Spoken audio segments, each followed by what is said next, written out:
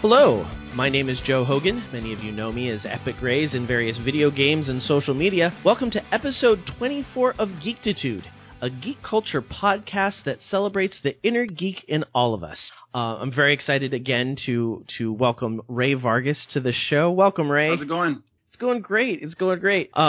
We have a movie to review today, so of course I wanted to bring you in as our kind of resident movie geek. Super excited. No pun intended. And so we're going to warn you right off the bat, this is a review episode of Batman vs. Superman.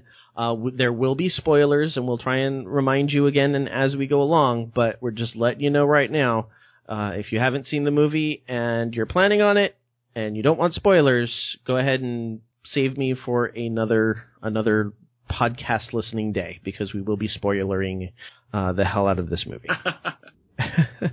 So how are you doing, Ray? If anybody wants to know about Ray the Geek, they can go back to episode 1. That's right, episode 1. Wow. Can you believe it's been 23 episodes since we started this thing? We're on episode 24. And it's just going to be sounding more and more impressive as you keep going. I hope so. Episode 1's going to be further and further away. It's going to be great. But as far as you, give us an update. Anything exciting going on in your life, especially in the realm of geek? Well, it's funny because actually I've been thinking about all the geek influences in my life more so recently than I usually do, and I think that's because I'm in a new relationship, and my girlfriend gets the benefit of being around me and, you know, kind of being introduced to the world of geekdom. And so always, and I think I talked about this a little bit, you know, the last time I was on, but you get to see it through new eyes, right? Mm-hmm. And I guess I just didn't realize how much geek media and I guess, you know, content I consumed on a regular basis until her and I started spending, you know, a lot of time together, and I found myself explaining the X-Men and explaining, you know, the DC, you know, universe versus the Marvel universe, and explaining, you know, Daredevil on Netflix and why, you know, Superman does not connect to that, and so on and so forth. Just a lot. I mean, really basking in, you know, in the awesomeness of how much content is out there for us nowadays, and how many cool movies we get to be excited to look forward to, whether or not they, you know, perform to our expectations. A little foreshadowing there. Just doing that, just, you know, watching Daredevil and getting excited almost every week about some new superhero movie coming out or some new project coming out. And then, you know, spending my time at work and spending my time in the art studio. So life's good. That's awesome. That's really cool. Yeah, it's kind of fun to be able to introduce the stuff we love to other people. Yeah. I think that's part of the fun of what we're doing right now. And you're right, there's so much of it that it's a little hard to keep up with sometimes. Oh, absolutely. Yeah. Even just in explaining it, and I'm like, I get a little overwhelmed myself, and I grew up with this stuff, so I can just imagine from, you know, for new eyes and ears what it must be like. Do you ever catch yourself? Do you, like, in the mid-explanation just realize, wow, I'm really geeking out right now? Yeah, absolutely. I mean, many times, you know, in the middle of the latest explanation of, you know, Darkseid versus Thanos and why they're different, but not really, I'm just stop and go, God, I'm so yeah. That's awesome. Very, very cool. Well, we're going to jump into how we kept it geek this week.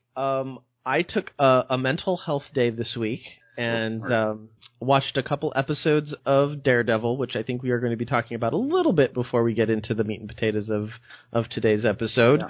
So I got a couple of episodes in on that, and I finally returned to World of Warcraft. I haven't been playing for quite a while. I'm not in love with this expansion. I'm not enjoying it as much. And then I am a big Hearthstone player, which is another Blizzard game. And they had this promotion where if you got a World of Warcraft character up to level 20, then they gave you a hero portrait in Hearthstone. And so I was like, okay, 20, I can do that in my sleep. That's not a problem. So on my day off, I leveled my character up to level 20 to get the portrait, and I was like, damn it, it's got me hooked again. all the stuff that I enjoyed about it started to come back because I wasn't playing the current content. I was playing the old classic content. And I'm like, I really do like this game, and I need to play it a little bit more. So you do go back. I do go back. It tends to be a cyclical thing. It's kind of as the end of an expansion kind of comes to a close. I play a little bit less and a little bit less, and as the new one starts to come in, I start building back up, and it's just kind of ebbs and flows with time. So is this something that you like? Do you set aside like specific time during each week for this, or is it just something that works itself in like organically into your weekly schedule? Gaming in general kind of has to fit itself in organically because there's like, especially right now, we just had the high school, the Fullerton High School Festival last weekend. Right. And that's like, this is my busiest time of the school year. Like March for teachers, anybody who's ever been a teacher knows that March is a rough time because there's not a lot of holidays and you're just kind of pushing to get to spring break. Yeah. And so right now it's kind of like I grab any kind of game time I can latch onto. And I've been playing a lot of Sims 4. I've been playing a lot of Hearthstone just because they don't take a lot of my attention. Yeah. And because you're always kind of changing up what you're doing in Warcraft, it's not as easy to just kind of go away while you're playing it. So that's kind of, it's kind of finding the time to play games, and then it has to be, well, what am I in the mood to play? Right. And that tends to go in cycles. So if it's the more stressed I am, I think the lower engaging games are the ones that I tend to pick. And so now that I'm starting to come out of the really busy time, it's kind of like, okay, I can go back to Warcraft where I've got, lots of different decisions on what I want to do in the game to make. So when you've got, when the super busy time is over in the semester, say, maybe summer break is coming around or whatever, that's where you gear up to like really dive into like some new content? I think that's when I tend to get into all the stuff that takes a long time to do, because there's a lot of grinding involved in Warcraft when you want to go back and get a lot of the reputations you missed and that kind of stuff. And so that's when I have like weeks of summer break that I can just kind of sit and plunk myself in front of the computer and just play for hours on end. Yeah. But as far as little leveling things and actually going through current content, that's a lot easier to do when I'm busy, because it's just kind of like, okay, I can go in, do 3 or 4 quests and be done. I see. Got it. Yeah, so that's kind of what I've been trying to do, just that, and I think I've had a social something every day for the last 2 weeks. So, it's just been a matter of, kind of getting through all of that, and, they're always fun when you're there, but when you're an introvert like I am, it's kind of like by the time you get to the end of it, you're like, I'm so tired. Yeah, I wonder if it's a coincidence that, we all have a lot of us, I feel like nowadays, have our geek life and then have our more social life, right? Mm-hmm. And it's like they end up being alter egos. Yes, very much so. Our secret identities. Yeah, totally. Not so secret identities, yeah. So how about you? What did you do to keep it geek this week? Oh, wow. Well, besides also, trying to make some headway into the new season of Daredevil on Netflix, which I'm really digging, and I think we're going to talk a little bit more about. I've also visited a comic book store recently for the first time in too long, and I'm actually really into this title called Paper Girls, and it's by Brian K. Vaughan and Cliff Chang is the artist. And it's about 5 issues in right now. That's the first arc, and I'm in the middle of it, and it's really cool. It's about this young group of girls. I think it's set in the 80s, and it's about this young group of girls who do paper routes in their neighborhood, and they get caught up in the middle of some kind of alien invasion or something, and they're the only ones there to kind of, protect the neighborhood or investigate. And it's really cool. It's fun. It's really amazingly drawn. And so it's really nice to be sucked back into like a monthly issue. I've been meaning to do that. I know the last few times we talked, I keep talking about wanting to start, make that another kind of part of my routine again. And so I find myself finally kind of doing that with this title. It's really cool. That's very cool. And then, I saw Deadpool a couple of times. I want to ask you what you think about that.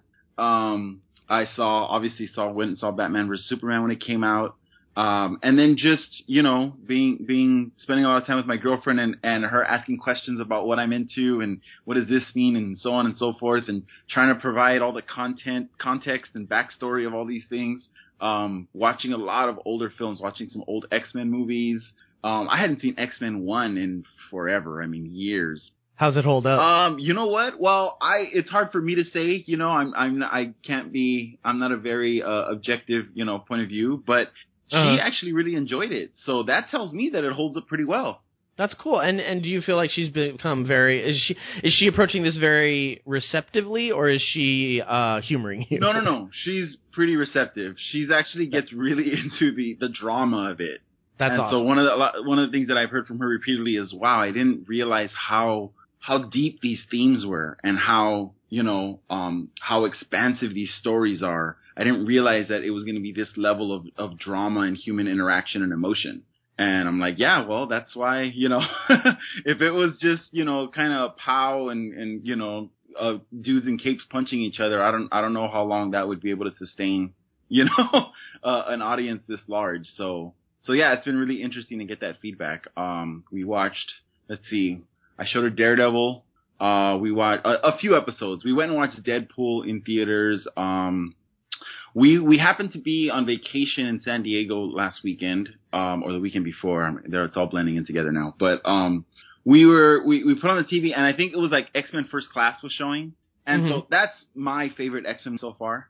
And so it was on commercials, whatever, and so I had it on while we were like unpacking and stuff in the hotel room, and little by little, like, she kind of started to pay attention and get into it and start ask questions. Well, who's that guy? And, you know, who's she? And why is she dressed like that? And what's going on? And so I kind of started to fill in the backstory and realize, oh, like, she's receptive to this. She's interested in this story.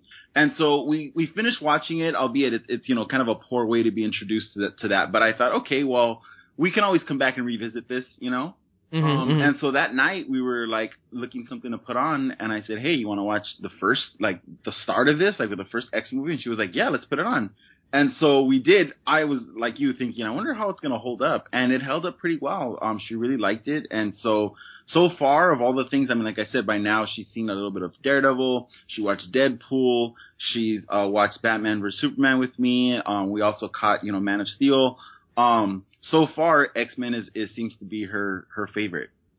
That's awesome. Yeah. It's a good place to start. Right? It's a great series, so it's a good place to start. Yeah. So I'm excited for her to see X-Men 2, X-Men United, because I feel like that's one of the better superhero movies, period, I think. Yeah, I don't know how I missed a Deadpool review episode, but we just never did one, and which is a shame because it was a phenomenal movie. Yeah, I loved it, and I've never been a fan of really the character in like the comic books. Like that was kind of after my time, and I just kind of skipped over him for some reason. But I heard so many good things about the film that I wanted to go see it, and yeah, I thought it was great. They did a great job. Yeah. We actually did two episodes ago, we talked about the Deadpool effect and the fact that now the takeaway that a lot of studios have gone with is that, if we make the movies R-rated, more people will go see them. Right. And I'm just like pounding my head against the wall going, you are missing the point. Yeah, I was thinking about that recently as well. I was thinking how industry always takes the wrong lesson from whatever the creative side of the industry, you know, kind of introduced, like, you know, why was this successful? And industry always takes the wrong thing away from that. Yeah. You know, I was kind of reflecting on Alan Moore's kind of career trajectory and how he went from doing, you know, Watchmen and Dark Knight Returns and kind of Miller doing Dark Knight Returns and at the same time as Moore doing Watchmen. And these two guys, along with, you know, some other stories at the time, kind of introducing this like dark and gritty thing. And then the industry kind of taking that and running with it for better or worse, you know, in the 90s. Yeah. Then Alan Moore since then has done really light fare, like really, you know, really bright, kind of lighter comic book stuff. Like, you know, like America's Best Comics and like he did Wildcats for a while for Jim Lee. And just, it felt like he kind of took it upon himself to say, no, like I helped create this Frankenstein monster of like this dark and gritty thing that we have going now. And, you know, I'm going to show that you can do light, fun comics and still have them be quality stories with lasting impact, you know? Yeah, absolutely. Absolutely. Yeah, I hope that as more of these movies get made, which it kind of sounds weird now because a lot of them are being made, so you would think that they would be able to see the trends. But it's just about story. Just tell me a good story. Yeah, I feel like Joss Whedon is one of the only ones that actually gets that. Yeah. I mean, who knows what to expect, from this the upcoming Wonder Woman movie, but I actually recently got a chance to read his script, his original script for Wonder Woman when he was on that project, and I really liked it. I really enjoyed it. Too bad. Yeah. Too bad it got made. One of the things I wanted to ask you actually was, and we're just gonna get sidetracked. This is what we do. It's fine. It's how these episodes go, and I'm okay with that. What, I was trying to think, at the end of this, kind of thought that I had about Moore and about, how his career has gone and what he's been trying to put forth. I wonder if you were to equate, and it might be too early to do this, but if you were going to make the comparison of the ages of comic books, like Golden Age, Silver Age, Golden Age, Modern Age, so on and so forth, if you were going to try to draw parallels to where the comic book film industry is right now, what age would you say we're in? Or you know what I mean? Like right now, is it the dark and gritty thing right now? Is it the R-rated, like mopey thing? Well, see, I think that depends on what you're looking at. Right. I feel like right now, when you go back to the classic movies comic book movies were terrible, that was the Silver Age. Totally. Oh, yeah, that's right. Okay, right? So, with Supergirl, the original Supergirl, I don't know if you ever watched that, right. But, oh my God. Right.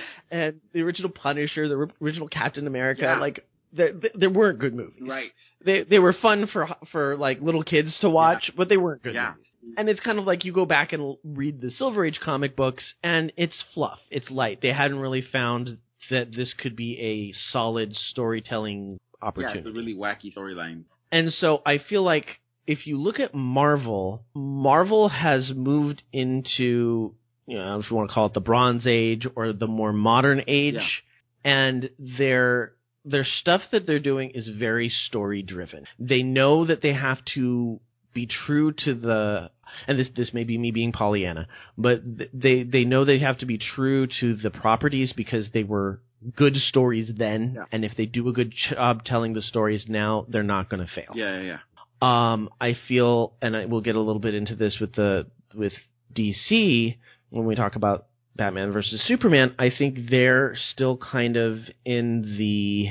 I think they skipped the Bronze Age and they went into the 90s of the brooding and the pockets and the bandoliers and big explosions. That sucks because we missed out on the Bronze Age is the best age. What's going? Yeah, and so it almost seems like okay. So looking into this a little more deeply, let's say the Golden Age would be God, I don't know, Superman serials, maybe Bat. Yeah, exactly. The old Batman, the 60s Batman, the old television stuff that is just kind of feel good and doesn't take itself too seriously, and it's not really telling a story. It's very much comics brought to life. Yeah.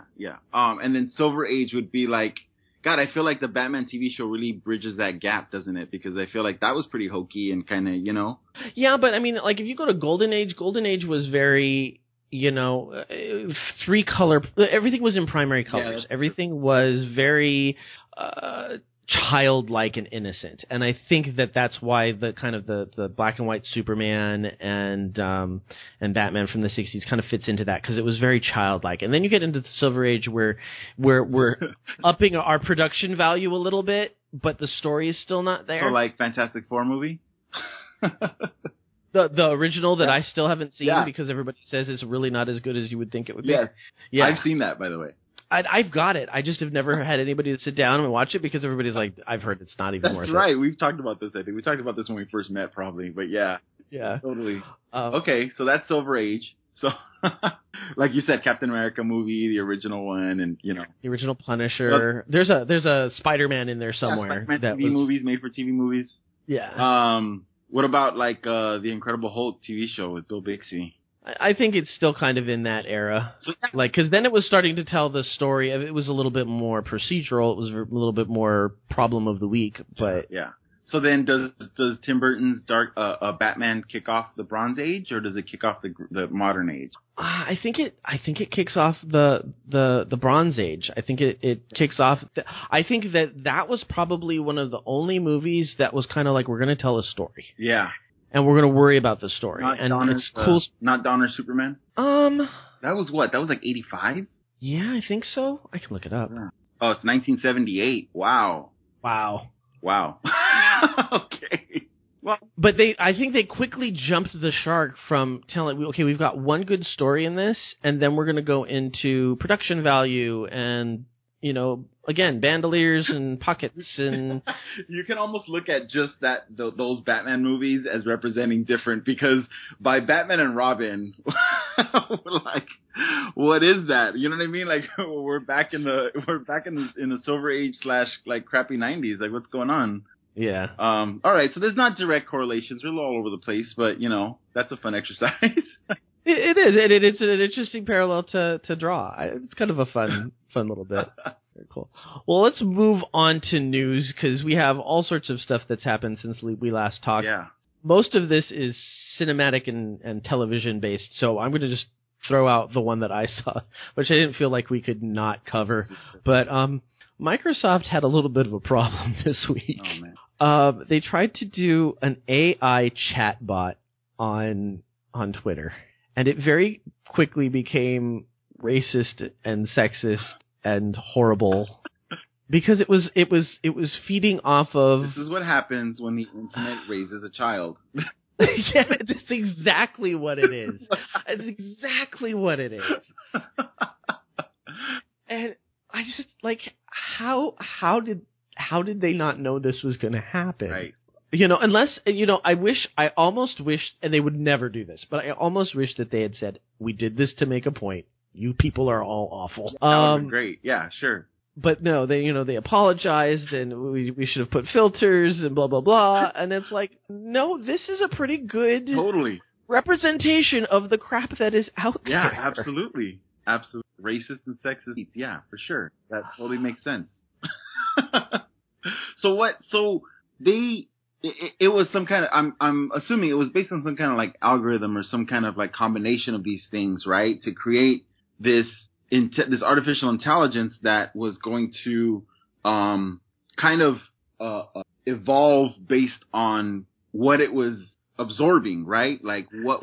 Yeah, like it says the article that I got from The Guardian, said the bot known as Tay was designed to become smarter as more users interact with it. Instead, it quickly learned to parrot a slew of anti-Semitic and other hateful invective that human Twitter users fed the program, forcing Microsoft Corp to shut it down on Thursday. When I first started reading that article, I had to go back to make sure it wasn't like The Onion or like, which sadly is happening more and more these days.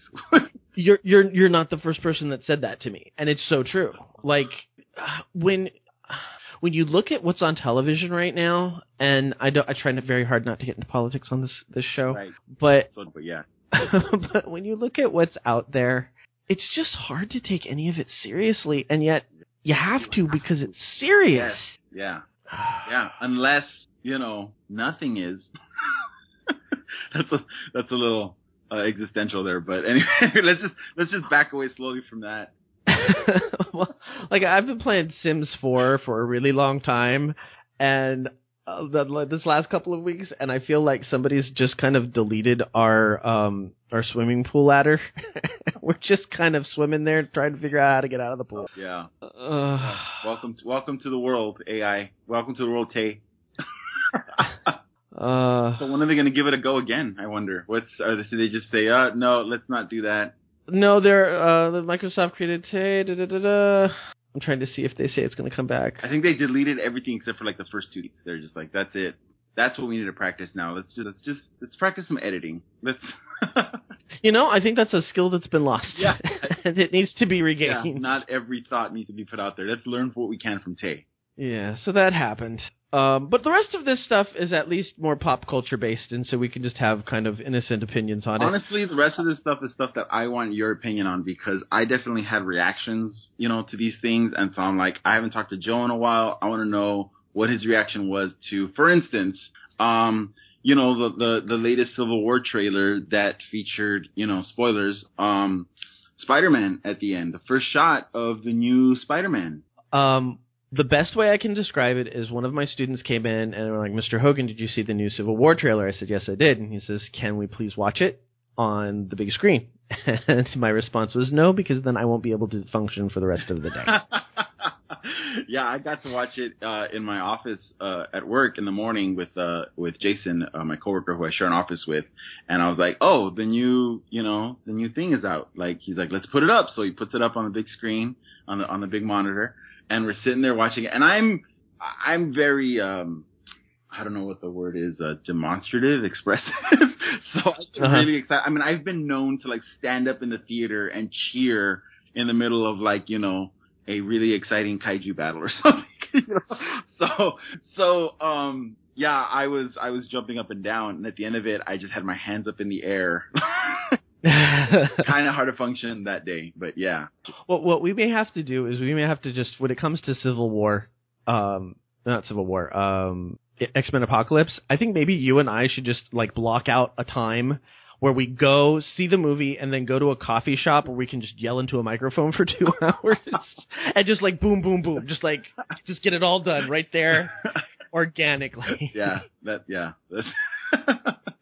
so yeah, now the more I watched it and the more closely I looked, because of course that's what we do. Like we're going to deconstruct it. We're going to, analyze it way deeper than it really needs to be. But thankfully, I feel like these filmmakers, the people making these movies and putting this stuff out there, understands that part of geek culture. And so when you do start to pick it apart and analyze it and look more closely, there's actually stuff there, like for instance, like most people, when I first saw Spider-Man, like, and the thing I noticed immediately was the way his eyes moved. And I was like, oh, wow. And I thought, like most that they're animated, right? That's kind of like the Deadpool thing, right? Which I thought was great right off the bat because that's what it's what he's like in the comics. It's how he, emotes in the comics.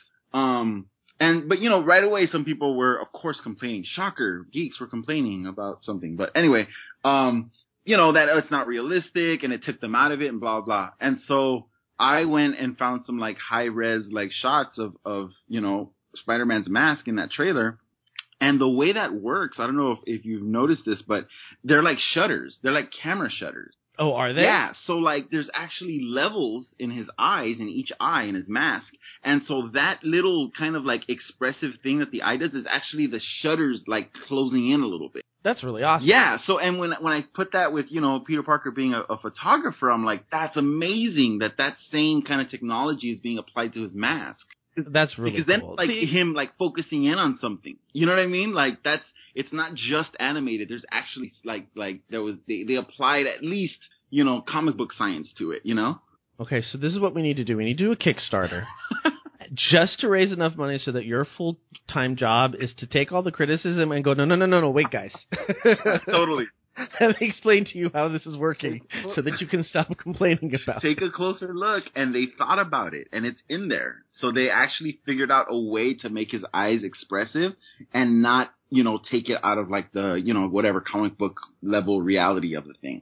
Well, and the thing that I like the most about this trailer is it made me start feeling better about the story because the previous trailers made me feel like it was really all about Bucky. Yeah. And I didn't feel like I could get behind Cap, who was just trying to stand behind Bucky. Right. And with the original Civil War series, I was very much pro Cap. Okay. And so, I mean, I think that the series ended poorly. I'm hoping they have a better series ending on this one, but so I felt more comfortable with the story. I feel like, okay, this is a story I can get behind, and I feel like it's a little bit better defined. Was the comic? I mean, was there anybody on Iron Man's side really when Civil War was coming out? Oh yeah, no, there was a lot of people, and I understood where he was coming from. Like I felt like the one thing that the comic did do is they did a very good job of showing how hard of a decision this was, because it's kind of like they were both examples of extreme solutions to a problem, right.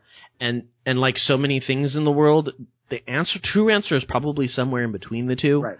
But nobody stopped to say, why don't we find the middle ground? Yeah. And so, you could pick a side because it was so either you're for this or you're against that, and that's it. And I feel like this preview kind of started to show a little bit more of that instead of, I felt with the previous previews that it was really just about protecting Bucky, and I was like, Cap, I can't defend you if that's all you're doing. But see, I'm not super familiar with the comic book version of this story, but I kind of got the sense that they're trying to make the film version more even, where it seems like they didn't want people to just, default to Captain America's side on this. And so if he was being mostly motivated by just being on, having Bucky's back, then it would make it easier to see Iron Man's side of things, Yeah, well, spoilers for anybody who wants to go back to the original Civil War comic books. I'm going to tell you exactly how it all happened now.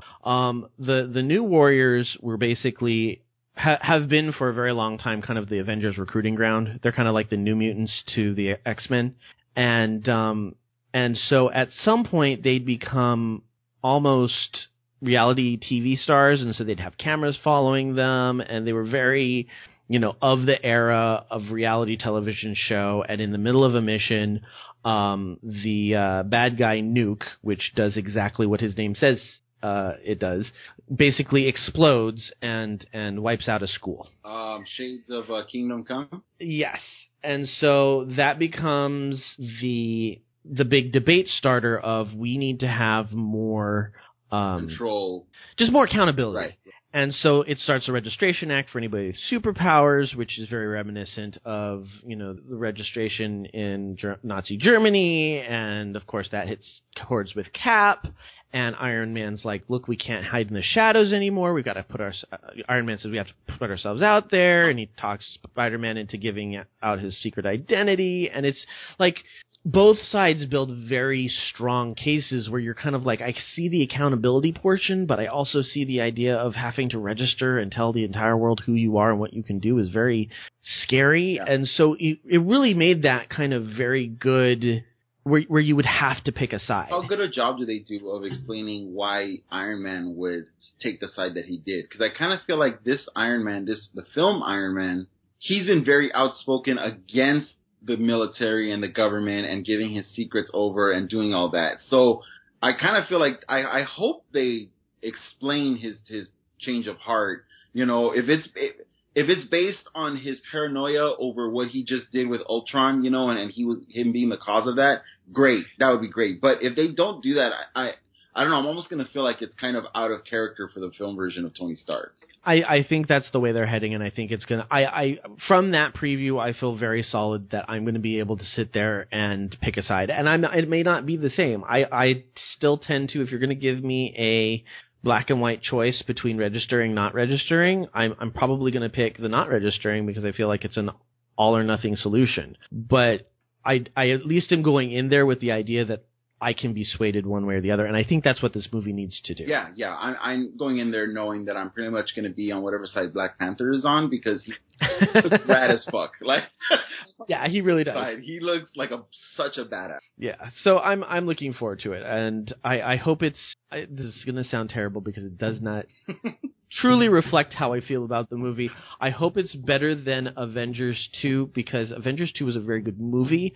I think we just had so many expectations for it that it was very hard for it to meet them. Yeah. And I hope that I can get my expectation down to a reasonable level so that way I can enjoy this movie. Oh, yeah. Good foreshadowing for Batman vs. Superman. We're just going to keep doing that until we get to it. We're going to keep foreshadowing. Yeah, hang in there, guys. It's coming. It's coming. But we've got a couple of other things to talk about. Like, the first one I need to jump in on this one.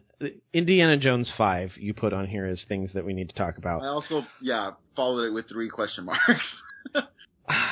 If you told me that it was Indiana Jones rebooted, because there was rumors that they were going to do the whole James Bond thing, right, I would have been right there with you. Sure. And I enjoyed Harrison Ford in The Force Awakens, but I didn't love Harrison Ford in The Force Awakens. Yeah, he's not. And that might be sacrilegious, but... I mean, it's, Han Solo showed up. Great. But it's not like a career rejuvenation time or anything like that. No. And yeah. It was a curtain call. And I've had a... Not a second act, just to finish that. Sorry, go ahead. Yeah.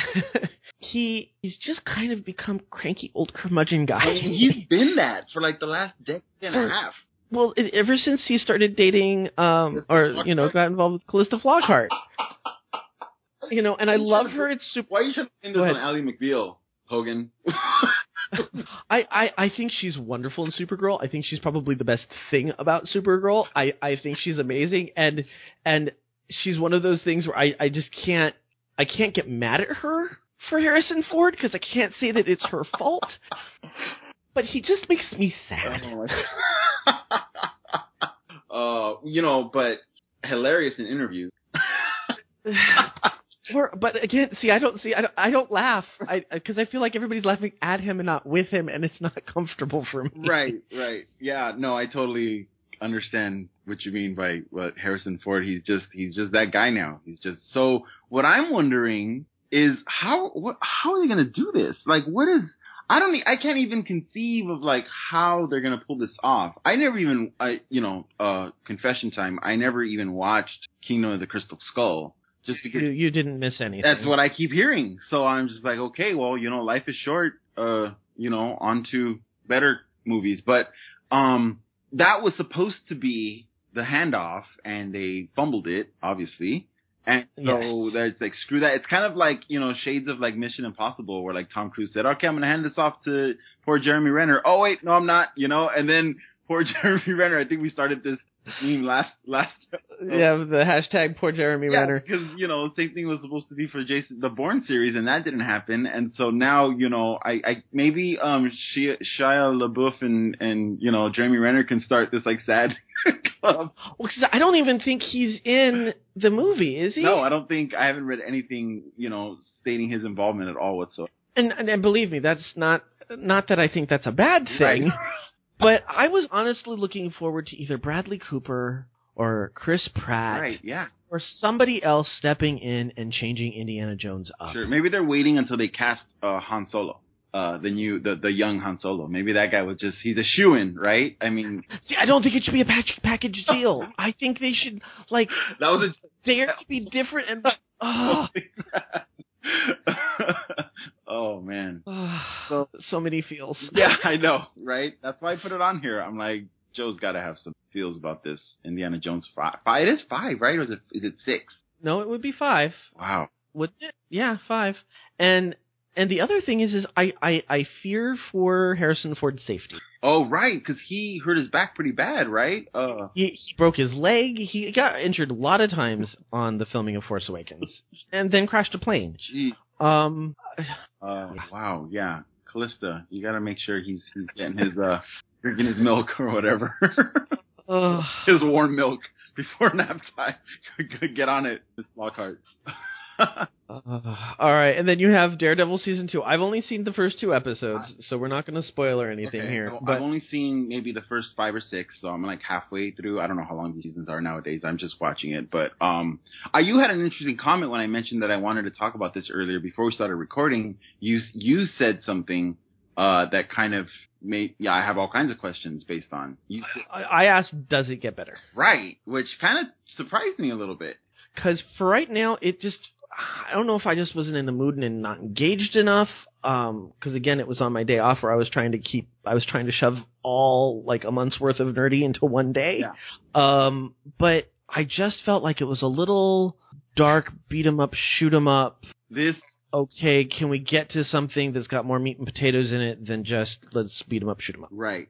And I think at this point, I feel like at this point in our collective superhero media content, we've come far enough where there's going to be very distinct flavors of things for different people and for different moods. Mm-hmm. No spoilers. I will just say Daredevil is definitely the darker than dark, black hole, like of gritty, flavor that Marvel is putting out. So. But is it story driven or is it fight driven? I mean, to me, it's story driven. It is, but the story is about these fights.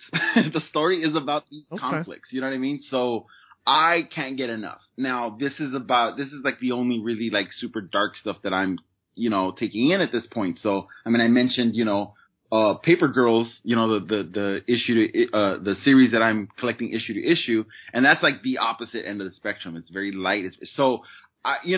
If somebody is really just mainlining a lot of this type of content, I can see how Daredevil can feel over the top, or just excessive in stylistically. But I'm loving it because I feel you know me. I mean, we've known each other for a long time, and we kind of have an idea of each other's taste by this point. And you know that, like, I'm not put off at all by the, realistic take on these superhero characters. Like, I don't need Captain America to have the little wings on the side of his helmet. Like, I don't. Right. For me, it's all about, is it a good story, and are they doing these characters realistically? And so, for me, a character like Punisher, that's as dark as it gets. I mean, for Marvel, that's it right there. There's a reason why, Punisher Max series was like the main one for a while. It's all the violence of Daredevil, or it's all the violence of Deadpool without the humor to pull it out. Yes, exactly. And that's what it's designed to be. So for me, I can't really call it, a failure or not good if it's succeeding at what it's aiming for, I think my concern, and I've heard a lot of people say episode 3. It's kind of like what I say with Sense8 and episode 6. It's like there's those episodes where you kind of turned the corner and go, okay, I get where they're going with this. I'm on board. Right. And I think maybe because I haven't gotten there yet, right. I feel like I watched a few more in a row when we watched season 1 and we got to the Fisk episode, and that's the turning point episode. Right. And so I'm guessing I just haven't got to that turning point episode yet, where they're still kind of just building up they're setting the scene, and now we have to dive into the story. But, and again, it's not, I have no problem with any of the actors. I think they're all doing a really amazing job. Yeah. I love the guy who plays Daredevil. Yeah. This is I'm totally in agreement with you there. And I think that there is that moment. There is that point, I should say. So, in the series, it'd be really interesting to touch base with you again after we've both completed the season, and to talk about it some more. Yeah, and this is my husband made the decision. I think I made the decision with him that he's not going to watch this one because I've been told that it just takes the violence of season 1 and amps it to 10. Yes, it's brutal. At one point, my girlfriend, now she hasn't been watching this with me, but she is, despite herself, because this is not something that I have been trying to get her into. Whereas, something like X-Men, I think, oh, here, let me explain this to you. Daredevil's just been something that's just been on because I'm watching it, as she's around or not or whatnot. And she's getting sucked in. So, but that being said, there have been a couple of moments of violence where she freaks out and turns to me and goes, why the hell is this on TV? Like, who is putting this on TV? So yeah, it's pretty brutal. Yeah, and so knowing that, I just kind of was like, if you want to watch it, of course I'm going to be ecstatic. But I know that this is not your thing, so I am perfectly fine with watching on my own. And he was like, yeah, why don't we save my my tolerance level for something else? Yeah, I feel like my girlfriend, despite herself, I said, is getting into it because she is also that way. If it's something that's going to be gruesome or, gory, she's not into it. But the story hooked her before she made that choice. And so now she's in, even though it's just kind of, oh, well, for better or worse, you want to see what happens. So here we go. Well, that makes me feel good because if it hooked her and the violence isn't so much her thing, then I'm kind of like, all right, well then the story does get engaging at some point. I just haven't gotten to it. It does, yeah. And she has no idea who Karen Page is or the backstory of that. She doesn't know who Foggy is. She doesn't know. So, you know what I mean? So the fact that she's already like wondering about these characters, yeah. And I have to say, Foggy's so much better this season because he was on my last nerve last season. That's Foggy though, right? He's got to be like the kind of downtrodden kind of, down on his luck, kind of always complaining, whining kind of guy, no? Yeah, but I think this season he's doing it with a little bit more purpose as opposed to... No, he is. You're right. It's not over the top. Yeah, you're right. Very cool. All right, and the last thing we have on just kind of news and stuff we wanted to talk about before jumping into Batman versus Superman is something that I don't have a lot of experience or knowledge of, and that's Preacher. Oh, okay. Yeah, I was interested to ask you that, actually. What knowledge do you have of Preacher? What kind of level of exposure do you have to the comic? Almost none, although I hear it's, talk about just kind of out there and crazy. Yes, very blasphemous and very, I guess you could say at the time that it was coming out in the late 90s and early aughts, it was called like not PC. But nowadays that just means like, you know, somewhat racist and and sexist and just inappropriate. So yeah, I feel like, I mean, this was one of those series that I was absolutely obsessed with when it was being published, and it still holds a soft spot in my heart. It definitely does. That being said, I don't think, I'm kind of hesitant to revisit my graphic novels, my Preacher graphic novels, in anticipation of the show, just because I don't feel it's going to hold up very well. Well, and I also feel like it's one of those things that's not something you easily digest in large, quick doses. Right. Like, it's something that you kind of, you're there for the story, and it's a little bit like, for me, I love Walking Dead, but I'm not going to go back and reread everything and rewatch everything because I got it. I don't need to re-experience Totally. it. And I think I probably, once I completed the series, once Preacher ended, I think I did reread it once, and it was really enjoyable. But even upon that second rereading, I was already kind of wincing more than I expected to. And so and it's been years. So I think at this point, I'd just kind of be like, oh, like that's not something I'm comfortable with now, you know?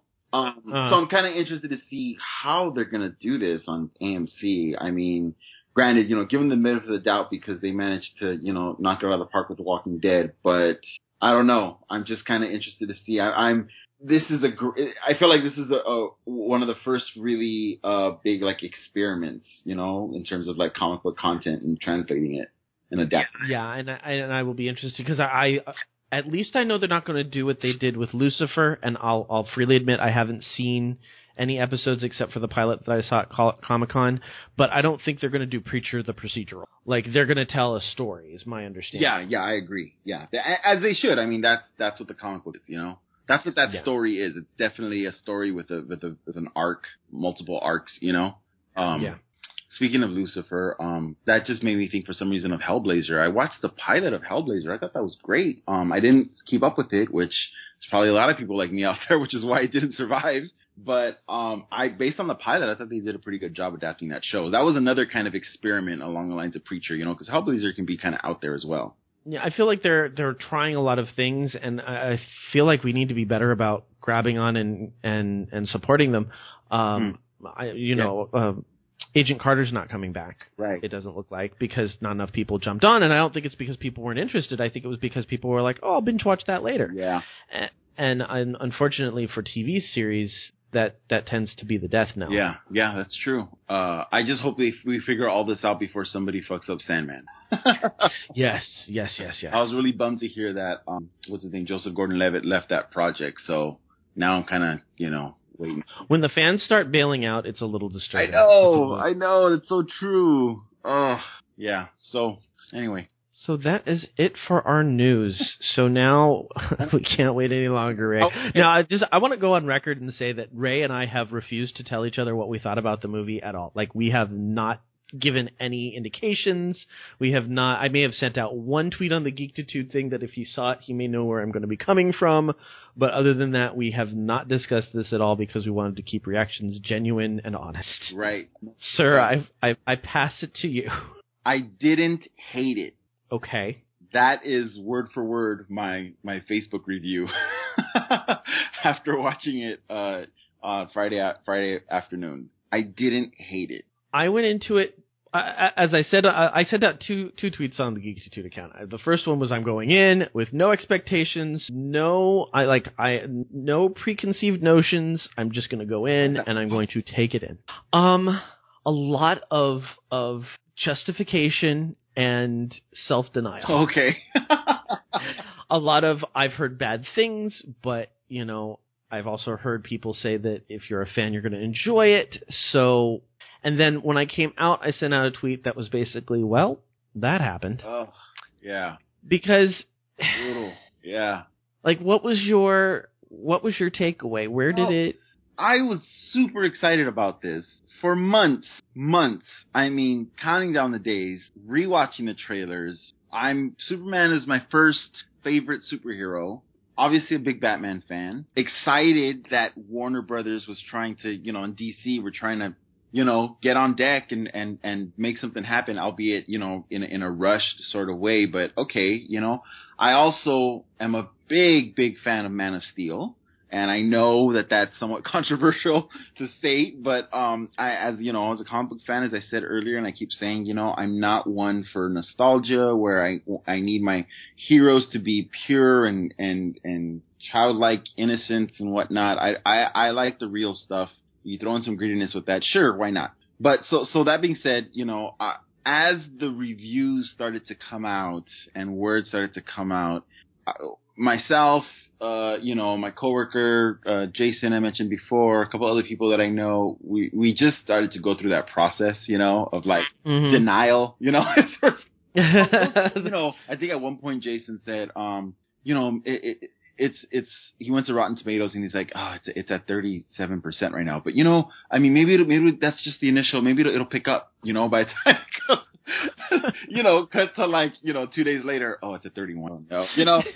It's just a little airborne. It's still good. It's still good. So we definitely went through the denial phase and then sort of through like the anger phase and it's funny, you can almost chart it like throughout the week. Like I think the embargo was lifted, I think on Tuesday or Wednesday. And so it was like denial. No, like it's just, it's critics. They're not the comic book fans. Like we don't know like what it could turn out to be. And then kind of like anger the next day was like, God damn it, Zack Snyder. How hard is it? You had one job. Like, this is Batman and Superman for Christ's sake. Like, how hard is it to fuck that up? Like, come on. Like, you just get it right. Like, it's not, and then kind of to like the end of the week is just kind of like, well, are you going to see it still? Yeah. Resignation. Absolutely. We're okay. And that's why he went and saw it Thursday night. Bless him. I was like, I can't do that to myself. I can't like be awake and, walking around like a human the whole day and then to like go and, wait in line and then watch it and then go and like lay in bed in the dark with that in my mind. Like, I'm not going to do that to myself. I'm like, I'm going to go. I had the day off Friday. So I'm like, perfect. I'll get up Friday. I'll go see a matinee. Me and my girlfriend will join me and, already knowing like, okay, this is not going to be what I wanted it to be. So just enjoy it for what it is. And I have to say, best damn decision that I made, because if I had gone from my hype and my excitement to just watching it, I would have been crushed. I feel like I would have been really upset and disappointed. So this is a case where the fact that my expectations were lowered so much, I was actually somewhat surprised that I enjoyed it to the extent that I did, because let's flash back to Fantastic Four. Sorry, but let's do that for a minute. This last, Fantastic Four movie that came out with Miles Teller and Michael B. Jordan and so on. And I was excited about that movie. People were like, it was according to the word out there, it was going to be the apocalypse, not the cool X-Men kind. But, so I lowered my expectations. I still didn't go see it when it came out. I eventually caught up to it. I think it was like Thanksgiving last year. I was sick in bed and I was like, you know what, Thanksgiving, I'm going to, watch a pirated copy of Fantastic Four. Screw it. It's been long enough. And so I did, with lowered expectations, sick in bed. Really, how much more easy to please can you get?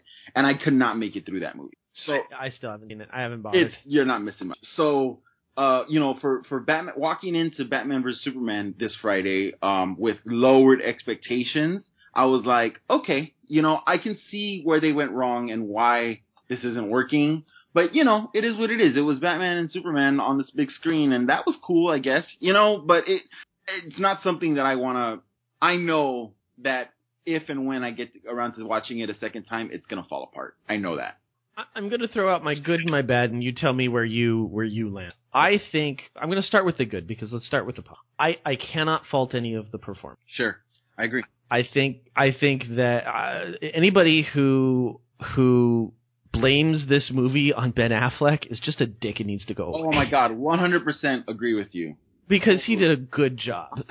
So keep all your Batfleck hate away from us, because he did a fine job with the role. Yes. And I love Henry Cavill as Superman. I think he did a great job. I actually really liked who played Lois Lane. Amy Adams. Amy Adams, I thought she was wonderful. I felt like she was a lot more digestible as Lois Lane in this movie. I really thought that the performances were strong. Can I offer my good before we both go into our bad? Absolutely. So I agree with you. I thought Ben Affleck was... honestly, this is probably my favorite... Is that blasphemous to say? This is probably my favorite Batman that I've seen on screen. And I know that he's brutal, and I think he even, like, kills some people on this. But, you know, I'm not... Again, that's not a deal breaker for me. No. I really like that he was scary. Like, he was terrifying. And I like that. I'm all in for a whole movie of Ben Affleck's Batman and Jeremy Irons' Alfred, like, having conversations in the Batcave and, like, working as a team. Like, I'm all in on that. Like, please give me that.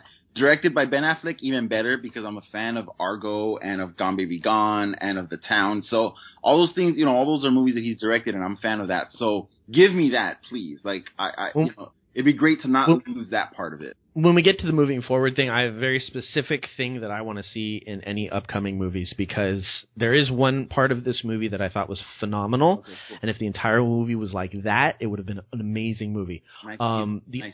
Yes, the other thing that I absolutely loved, which I think is part of what caused the problem, is a very beautiful. I mean, there are a lot of very pretty shots. Snyder has his, you know, his faults or you know, his negatives as a filmmaker, but definitely the guy knows how to put pretty things up on the screen. And here's my, like, do you have other good things that you want to throw out there? Because I think I'm going to transfer this into my bag. Okay, real quick. I thought that as a character, as a visual, I thought Gal Gadot is her name. I she was great as Wonder Woman. Yes. Visually looked great. I thought that they didn't give her a lot to do or say, like in terms of like character development. She did a lot with what she was given. She did a phenomenal job. Like, I want to see a Wonder Woman. Yeah. The little kind of like looks and gestures and like little winks and smiles that she gave throughout the movie, I thought created that character out of almost nothing in the script. So I liked that. Henry Cavill, again, yeah, I think he's a really great Superman, makes a good Clark Kent and Superman. He must be some hunk of beefcake, because every woman that I've watched these movies with or, you know, talked about these movies with, are a big fan of this guy. So. Oh, he's beautiful. Good job. He's absolutely beautiful. But yeah, so I liked all of that. And I agree with you. You know, okay, go. Okay, so beautiful film. Beautiful shots. Here's where I think the movie fell apart. Somebody needed to explain to Zack Snyder that if you want to direct an art film, the superhero genre may not be your best choice of venue. Right. Because my biggest problem with this movie was that there were so many flashbacks and so many dream sequences and the pacing was so slow because it was so pretty. And I don't say pretty in a positive way. It was, look at how artsy I can make this. And let me hang on this scene of a gunshot going off. Oh my God, yes. And then let me come back to it 2 or 3 times again throughout the movie. And I was just like, oh my God, please move the story forward. So what happened was, I agree with you, and I feel that Snyder fell back into some really bad habits that he's kind of had throughout his whole career. Minus the one film of his that I'm a big fan of, and as I said earlier, it's Man of Steel. I really enjoy Man of Steel, and I actually, bless my girlfriend's heart, we dove into Man of Steel that night, right? Part of it, I guess, was to kind of wash that, you know, that brain. Cleanse the palate. Yeah, but also part of it was I realized as we were driving to the theater that morning, oh, she's never seen Man of Steel. Like, I had one job, you know, so like, context for this film, and I didn't, and I was like, damn it, but you know what? We have the tickets, we're going to see it, let's do this, I'll fill her in as I can. And so, one of the things that I told myself going in was, I know that I'm going to be talking to Joe about this on Sunday, and I have a unique opportunity here to be seeing it as someone who's, you know, very knowledgeable about this stuff, but also seeing it with someone and through the eyes of someone who's very new to this stuff. And so I'm like, I'm going to try to give her as little context as possible just to see what the non-geeks like response is, you know? And I found right away that the movie got so bogged down with little asides and stuff that I had to, just to keep her going along with the quote unquote plot, I had to say, oh, this is so and so from the last movie, or oh, that character is from this alternate DC like reality thing, or you know what I mean? Like it requires exactly. so much of that in order for her to just like follow along. And I noticed that, you know, after watching Man of Steel that night, I noticed that that's a very un-Zack Snyder movie where it's almost like if he managed to rein in all his visual tics to the bare minimum. No slow motion in Man of Steel. I looked for it. No slow motion, which is crazy. Like that's Zack Snyder's, like that's his shtick. And so I feel like Batman vs Superman, I don't know what happened to cause this, or if it was like a choice or kind of like a retreat from the avalanche of studio notes that he must have been getting from Warner Brothers, but he definitely went back into Snyder mode and just killed it with all those visual tics and flourishes and whatnot. And that's why I just like, while I'm watching this movie, I'm sitting there going, okay, I'm losing focus. I'm losing the plot. Right. I don't know what's going on, and I know this stuff. Yeah. Like, how is somebody else who's not into this? Because I went with my husband, who's not a huge comic book fan. Yeah. I went with his parents, who are not big comic book fans.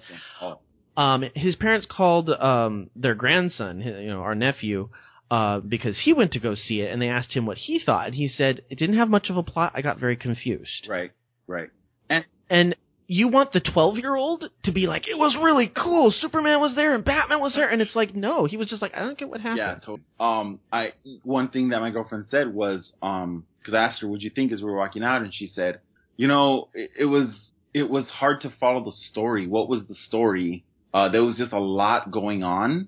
And then after Man of Steel, she was like, I like that a lot better because it was a very clear arc. It was a very clear story of like, this is happening because this just happened, and now that's going to lead to this happening. And like, there's a clear driving, arc in the movie. And Batman vs Superman did not have that. I also asked her, who is your favorite character? Now, she thought, when I first asked that, she thought I was talking about Man of Steel. And she said, instantly, she said Lois Lane. And I said, really? And she said, yeah, because she wasn't a damsel in distress. She actually added something to what was going on. She was she played a key role in the resolution of the movie. She helped defeat the bad guys, and she did something, and she was smart. And so that was my favorite character. And I said, okay, well, I'm talking about Batman vs Superman, like the one we saw in the theater this morning. Who is your favorite character? She thought about it for a second.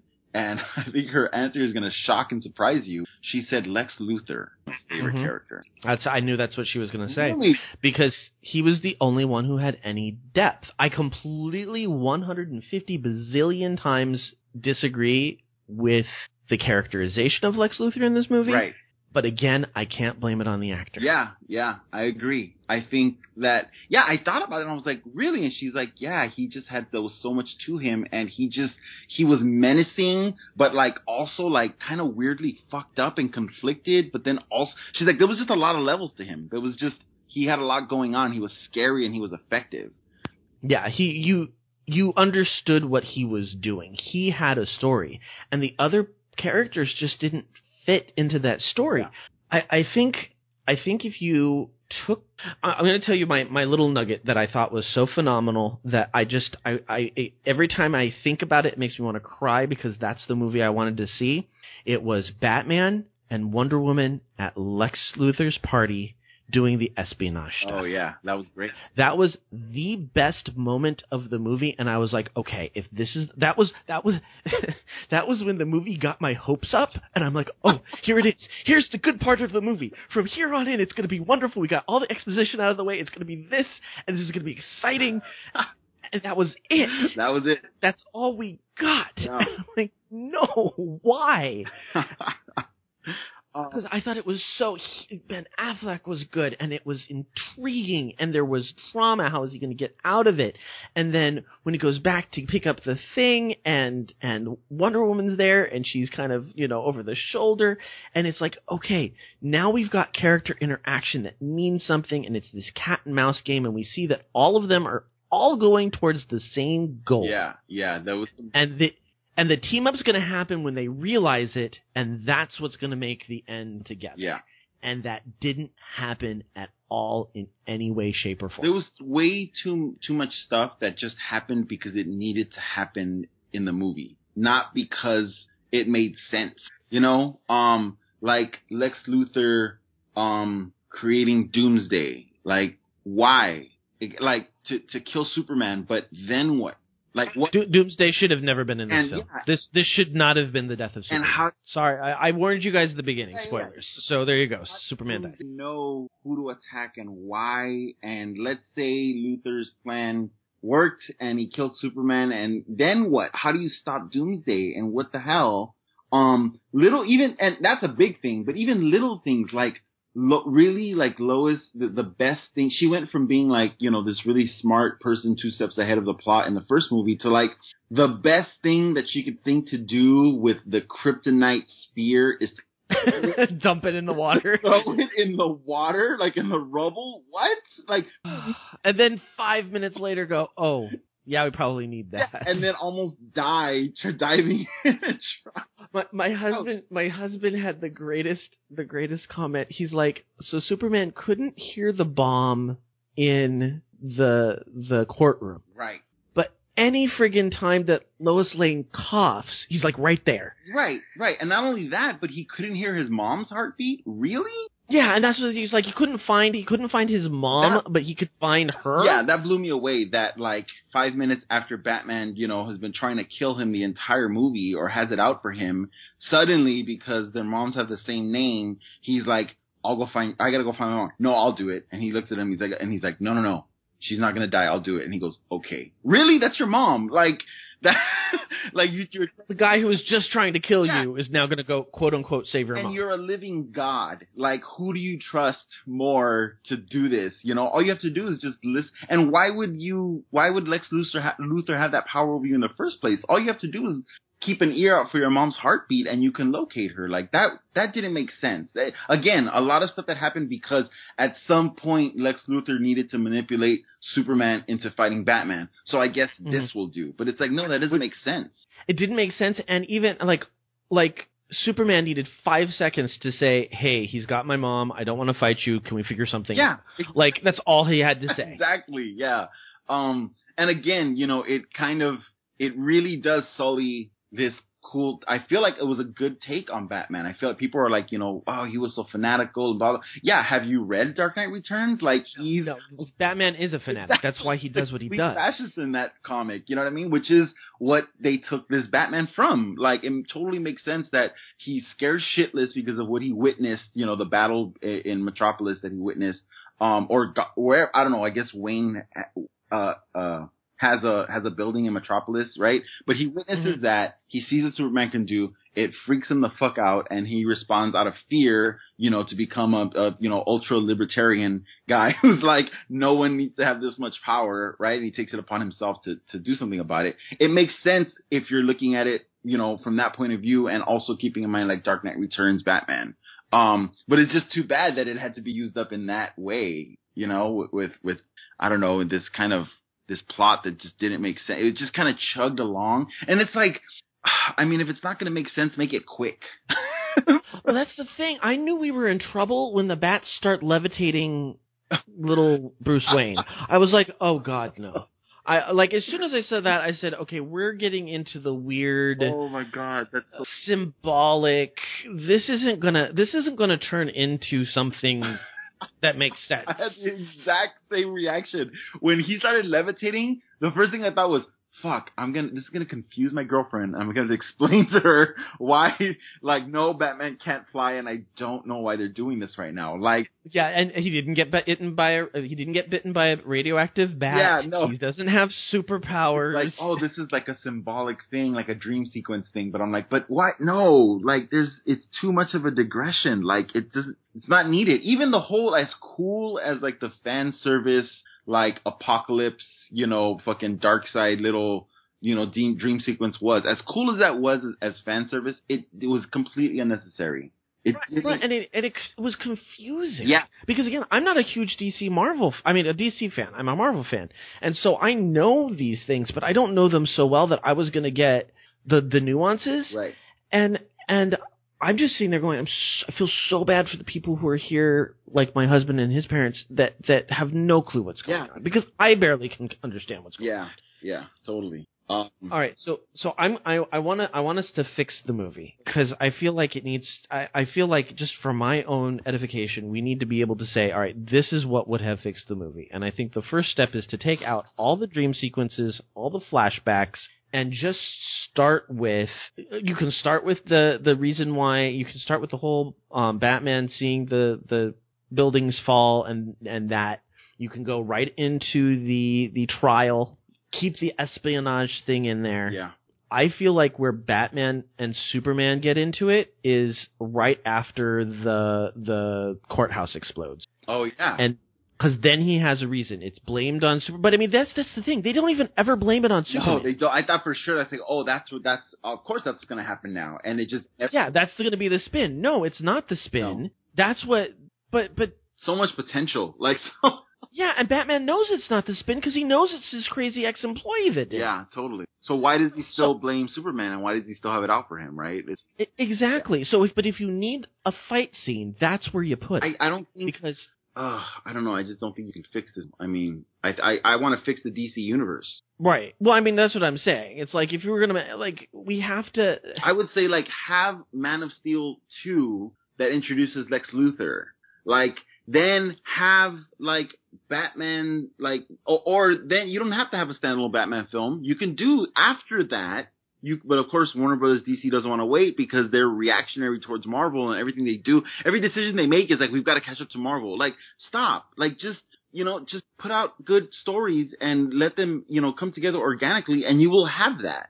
So if you just stuck with your guns and just did Man of Steel 2 and introduced Lex Luthor as, like, this big, like, ominous, like, Loki type thing, and then do Batman versus Superman after that, you don't have to shoehorn all this stuff in. And if you want to, do Wonder Woman, then do, World's Finest, or what was that one Matt Wagner comic called Trinity? I think it was Batman, Superman, and Wonder Woman. That was great. Shades of that. You know what I mean? Well, and you don't blow your Death of Superman comic on your second movie, because we know he's coming back. Yeah. I'm not invested. I don't care that he quote unquote died, because as you pointed out in that wonderful YouTube video, basically the Death of Superman ruins death in comics for the next 20 years. Right. But it's going to be undone 15 into the next movie. Yeah, it's like that is your death knell for the franchise. Henry Cavill is now reminiscent of Harrison Ford.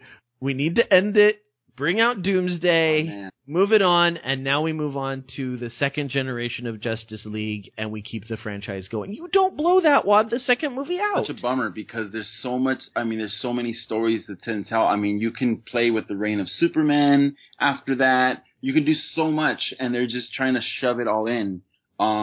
It's a real bummer, because they had a real opportunity here. Like, I feel like, I still want to see a Ben Affleck directed and starring, Batman movie. God, if only, like, my dream, like, director for this material would still be, George Miller, who was working on a Justice League movie.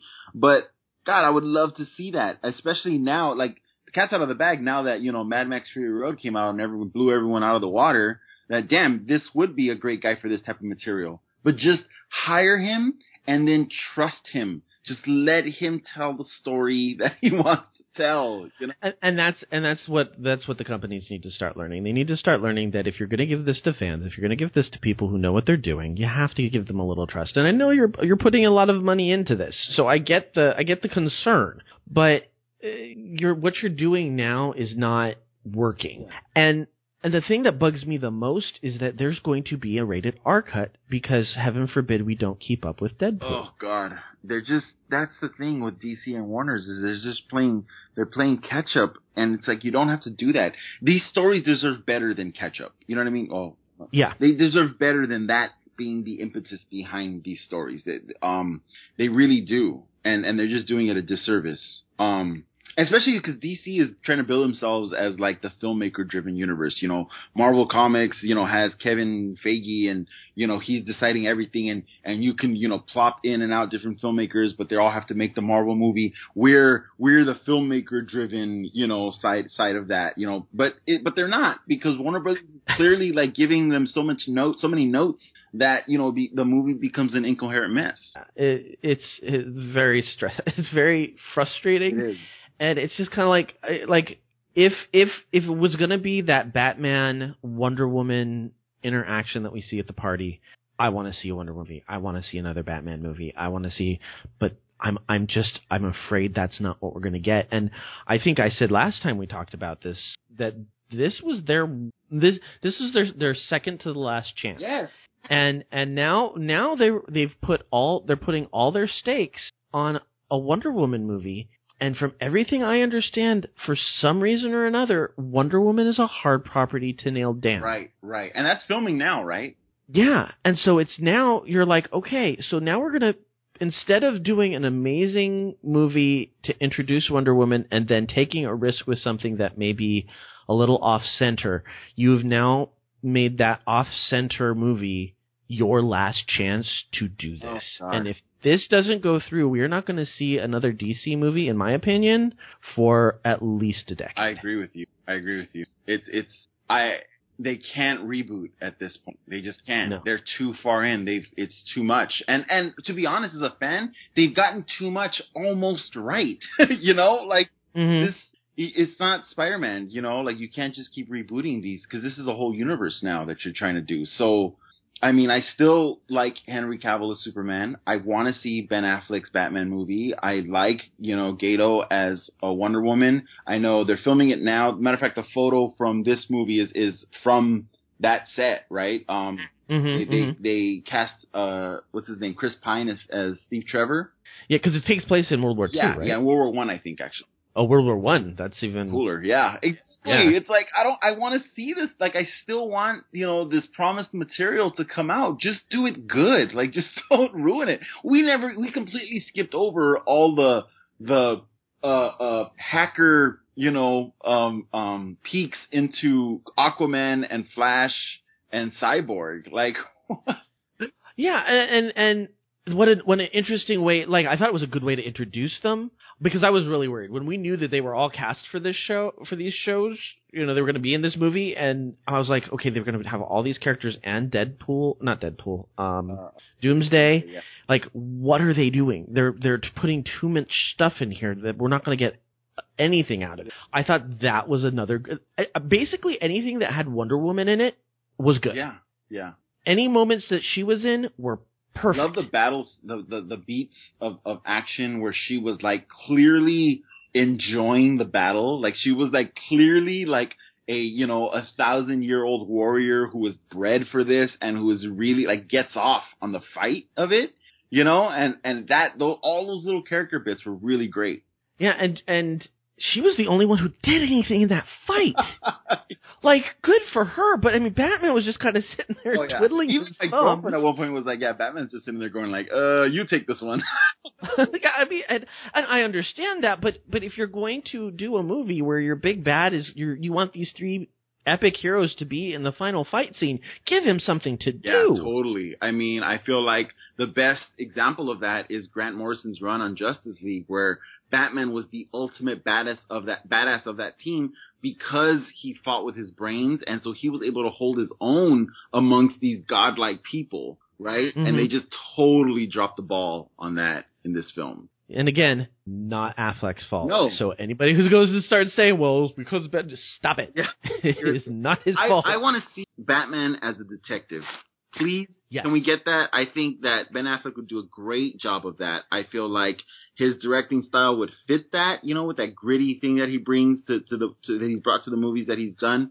I would love to just see a small scale. Not every superhero movie has to be like, preventing the end of the world or like a galactic takeover. Like we're primed for the smaller scale, detective driven, like procedural or like where you were like espionage driven, Batman story. Well, that's what I was talking about with Kelly and Kevin from the WEC podcast 2 episodes ago, is that the thing that Marvel has going on for them is that they have this diversification of their movies, because Thor gives us a little bit of fantasy, and Guardians of the Galaxy gives us the fun. And so every property has its own feel and its own style, and it doesn't the superhero genre doesn't have to dictate what each movie is going to be like. And we were even saying that we need to have a Black Widow spy movie. How awesome and epic would that be? Absolutely. I feel like this is something that I remember reading way back in the day in an article in Wizard the magazine. I don't remember that. That's oh, I loved Wizard. Dating myself here, but I remember they had this really cool feature called Cast and Call, where they would their dream cast, for whatever movie, every month there was a different character. And when I think they took on Batman, or was it Spider-Man? I remember that when they talked about, I think it was Spider-Man, they mentioned the Lizard, and with Batman they mentioned Killer Croc, and they're like, how cool would it be to do like a Batman movie that was like kind of alien-esque? Really stuff. Very horror-like, yeah. Exactly, where he's investigating something in the sewers of Gotham, and so it's very claustrophobic and dark, and it's kind of like a horror feel to it. Like, these characters and these stories are so malleable. There's so much there that you can do with them, but I feel like it's just they're not really applying their imagination's point. It's just, superheroes, it's got to be this.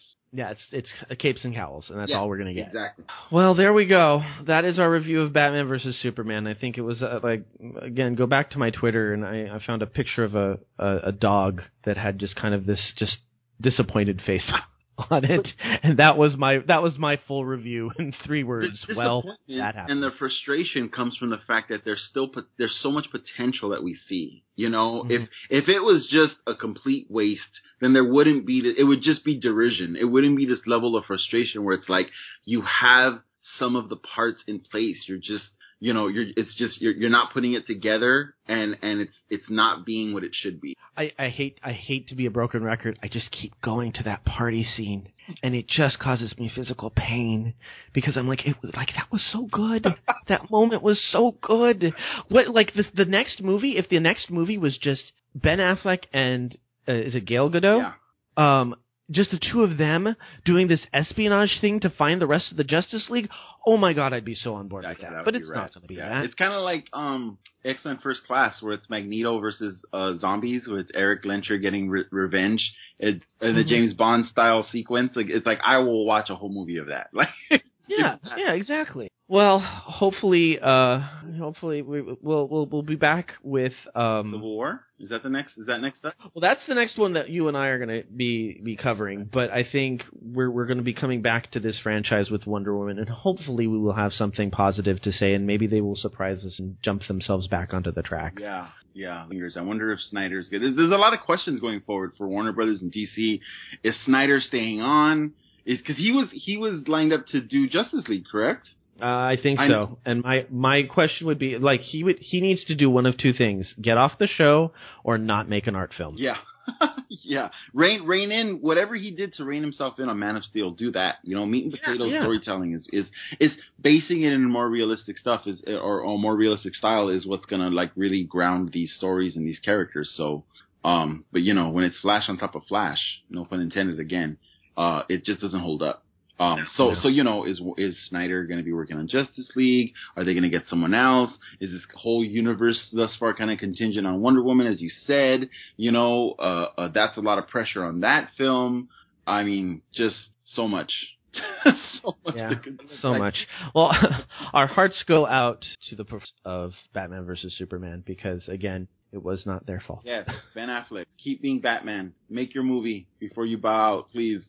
Last thing, there was I saw somewhere on Facebook or Netflix, there was a little video or a meme of some sort. Sad Affleck meme, yeah. Yes. I feel so bad. It just captures it so fully. Oh, man, I want to give that dude a hug. Just be like, it's all right, you did a great job, man. All right, man. Any shout-outs for this week? Definitely. I want to shout out to Jay and Miles. I'm still listening to and enjoying the hell out of the Explaining the X-Men podcast every morning. Catching up slowly but surely. Um, I'm almost there. I'm in the 90s. Oh, I'm finally in the 90s. I've been marathoning it at the expense of some of my other podcasts. I'm almost there. I'm not so excited to get to the 90s. So that's been great and can be great.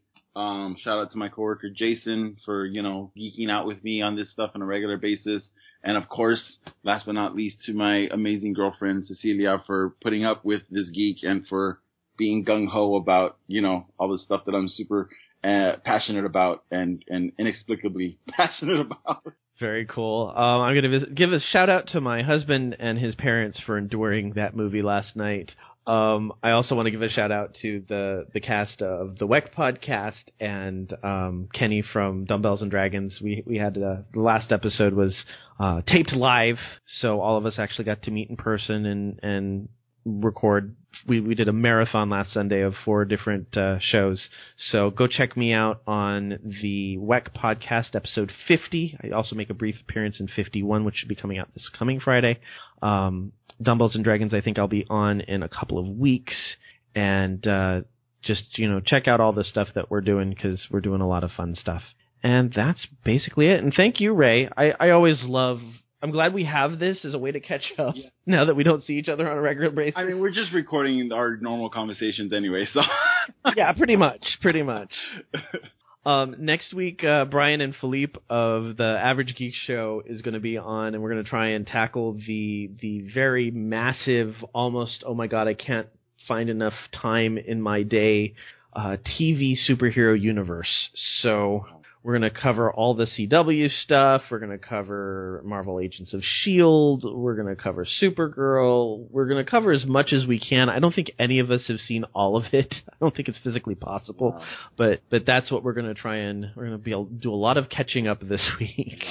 Wow. And so that's coming up next week. Anything fun happening for you this week? Anything geeky? I'm really excited to keep watching Daredevil Season 2. I've really been digging it. I know people have been, kind of on both sides of the fence on it, but I'm really enjoying it. And then just looking forward to spending more time in a comic book shop. I visited one last week in San Diego, and it was a lot of fun, and it just brought back a lot of, feels. So I'm looking forward to making sure that that's something I continue to do. Yeah, we have a new one that just opened up out here in Palm Springs, so I'm hoping to build a relationship with my new comic book store this spring break. I'm going to go in there and talk to them a little bit about some of the pulls I want to start looking into, realizing that I don't have a whole lot of room in my life right now for long boxes, so I'm going to try and figure out some way around that, but we'll figure it out. Always go back to the building blocks of our geekdom, right? Always go back to that initial inspiration. Absolutely. All the music in this episode is by Ben Sound, is being used under a Creative Commons license. You can find more music by Ben Sound at bensound.com. You can currently find us at geektitude.com, as well as iTunes and Stitcher, and now Google Play, so that's kind of fun and exciting. Please leave us a review and spread the word. If you would like to contact me, you can send me an email at joehogan@geektitude.com. You can also follow the show on Twitter at Geektitude, or me personally at Epic Grays. Ray, remind us where we can find you. You can see my artwork, including paintings, online at rayvargas3.com. That's Ray Vargas and the number 3. And that also doubles as my domain for all social media, Facebook, Instagram, Twitter. It's all at /rayvargas3. Awesome. Yeah, check it out, guys, because he's an amazing artist, and it's fun to see all the different fun stuff you do. Lush, single tier. All right, ladies and gentlemen, this has been the Geektitude podcast. Remember, this week, keep it geek.